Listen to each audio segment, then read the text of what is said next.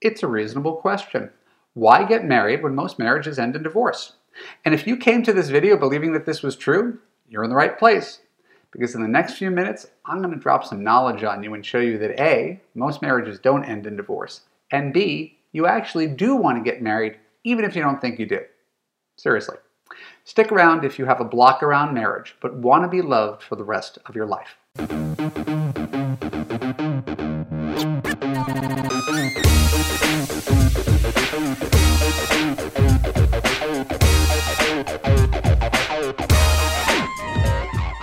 I'm Evan Marc Katz, dating coach for smart, strong, successful women and your personal trainer for love. Welcome to the Love U podcast. Keep listening to learn why there are good marriages and how you could have one too.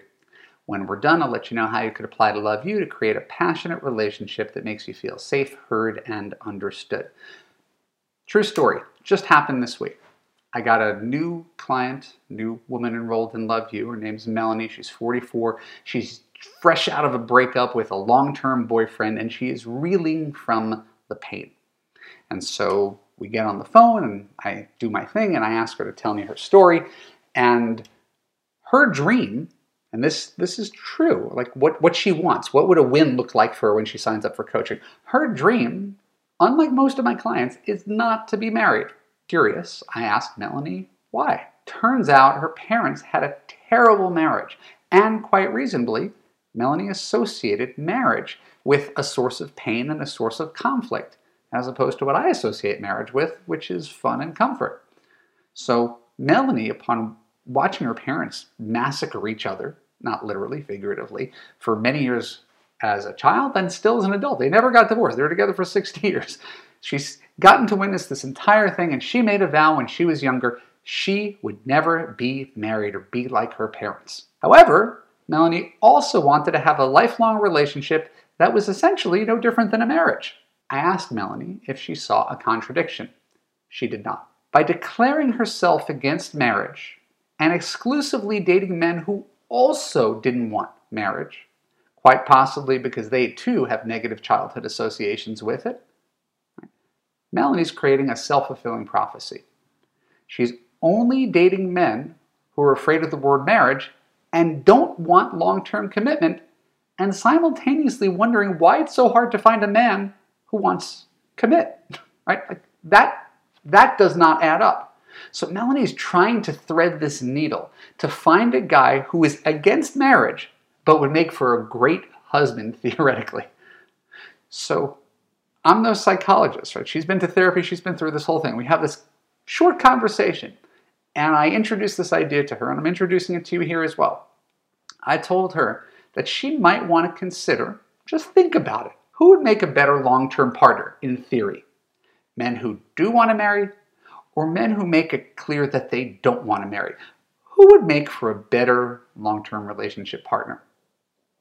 You know the answer to that question. So Melanie has been fishing intentionally in the wrong dating pool for her entire life and didn't realize it until we had a free 1-hour strategy session before she enrolled in Love U. So I know I'm pushing back pretty hard, especially if you are in the anti-marriage camp. So I want to honor the fact that as I say, there's a million ways of doing things. If you don't want to get married, I'm not your boss. I'm just a guy with an opinion, an informed opinion, but I'm not your boss. You can do whatever you want. You can join Love U and not get married. But I do want to challenge your deep-seated belief the same way that I challenge Melanie's. If I were God, but if I were omniscient, omnipotent, and I were to send you a man who I promised, because I'm God, would make you happy and be there for you in sickness and in health till death do you part, and this man wanted to be your husband, and I could promise you that the next 30, 40 years would be a peach, you'd say no to that because it involves marriage? Framed that way, and I've done this a bunch of times, virtually no woman is going to say no to that proposition. Which makes me ask the question again, are you sure you don't want to get married? Or is it, as I suspect, that you don't want your parents' marriage, or that you don't want your first marriage, or your friend's marriage? It's not marriage you're against, it's bad marriage that you're against. My point is, there's nothing wrong with marriage as an institution.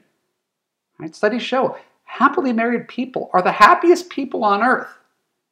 But that doesn't make marriage itself a panacea. Getting married doesn't ensure your happiness. Marrying the right person ensures your happiness. So here's the statistics to go with this speech here. 35 to 40% of marriages end in divorce. Not almost all of them, not most of them, 35 to 40%. But even that number is skewed because the divorce rate among people who marry before the age of 25 is 75%. It highly skews the 40% divorce rate because it's affected by the people who got married too young and ended up splitting up. So if you're a college-educated woman over the age of 30 who's getting married for the first time, your divorce rate is closer to 20%.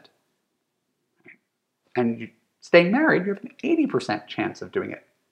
But then it begs the question, what about those unhappily married people, the people who stay together forever, right, that never divorce? Doesn't that affect things? Absolutely. It's a totally fair point. And once read, and I repeat this even though it doesn't sound good, 2/3 of marriages might be considered unhappy. And that's not really a surprise to me, since most people don't ask these questions and really think about what it takes to build a happy, compatible marriage before they get engaged. They get married at the peak of their excitement, and then they spend the rest of their life fitting a square peg in a round hole, forcing their foot into the shoe, metaphorically, right? Hanging on for dear life because they made a commitment and they have kids.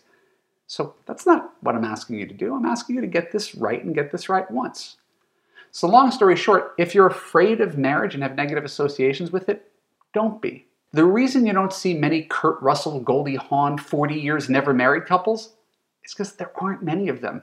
The most commitment-oriented men and the best partners tend to want to get married.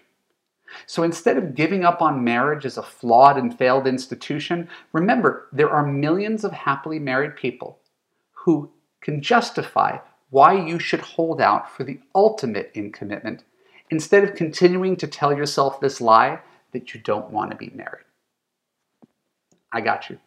My name's Evan Marc Katz. Thank you for tuning into the Love U podcast. For more episodes like this on YouTube, click on the subscribe button, ring the bell, choose all to ensure that you get notified whenever new content comes out. If you're listening to the audio podcast, please share an honest review on Apple.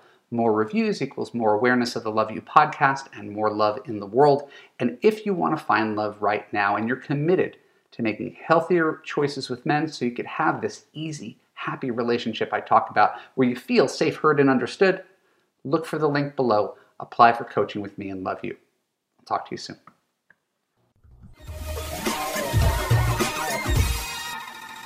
Are you the woman who is everything except your man? You can have the relationship of your dreams and you don't have to change to get it.